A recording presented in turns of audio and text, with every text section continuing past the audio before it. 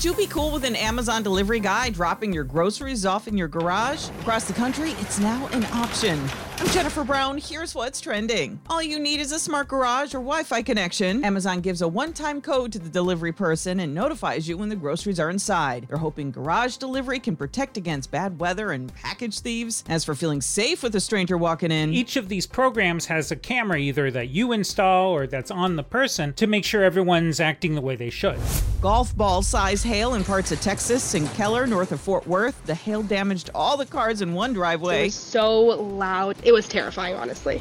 And you think you've seen it all on Wheel of Fortune. The big puzzle board, Pat Sajak and Vanna White. One lucky contestant won a home this week. An exciting moment. Cannons shot off confetti, and poor Vanna got hit while crossing the stage. You got whacked in the head by a clump of confetti. Thank goodness it wasn't my eye. You could have put your eye out. I caught a glimpse, the final puzzle's winning phrase. Vanna nearly did.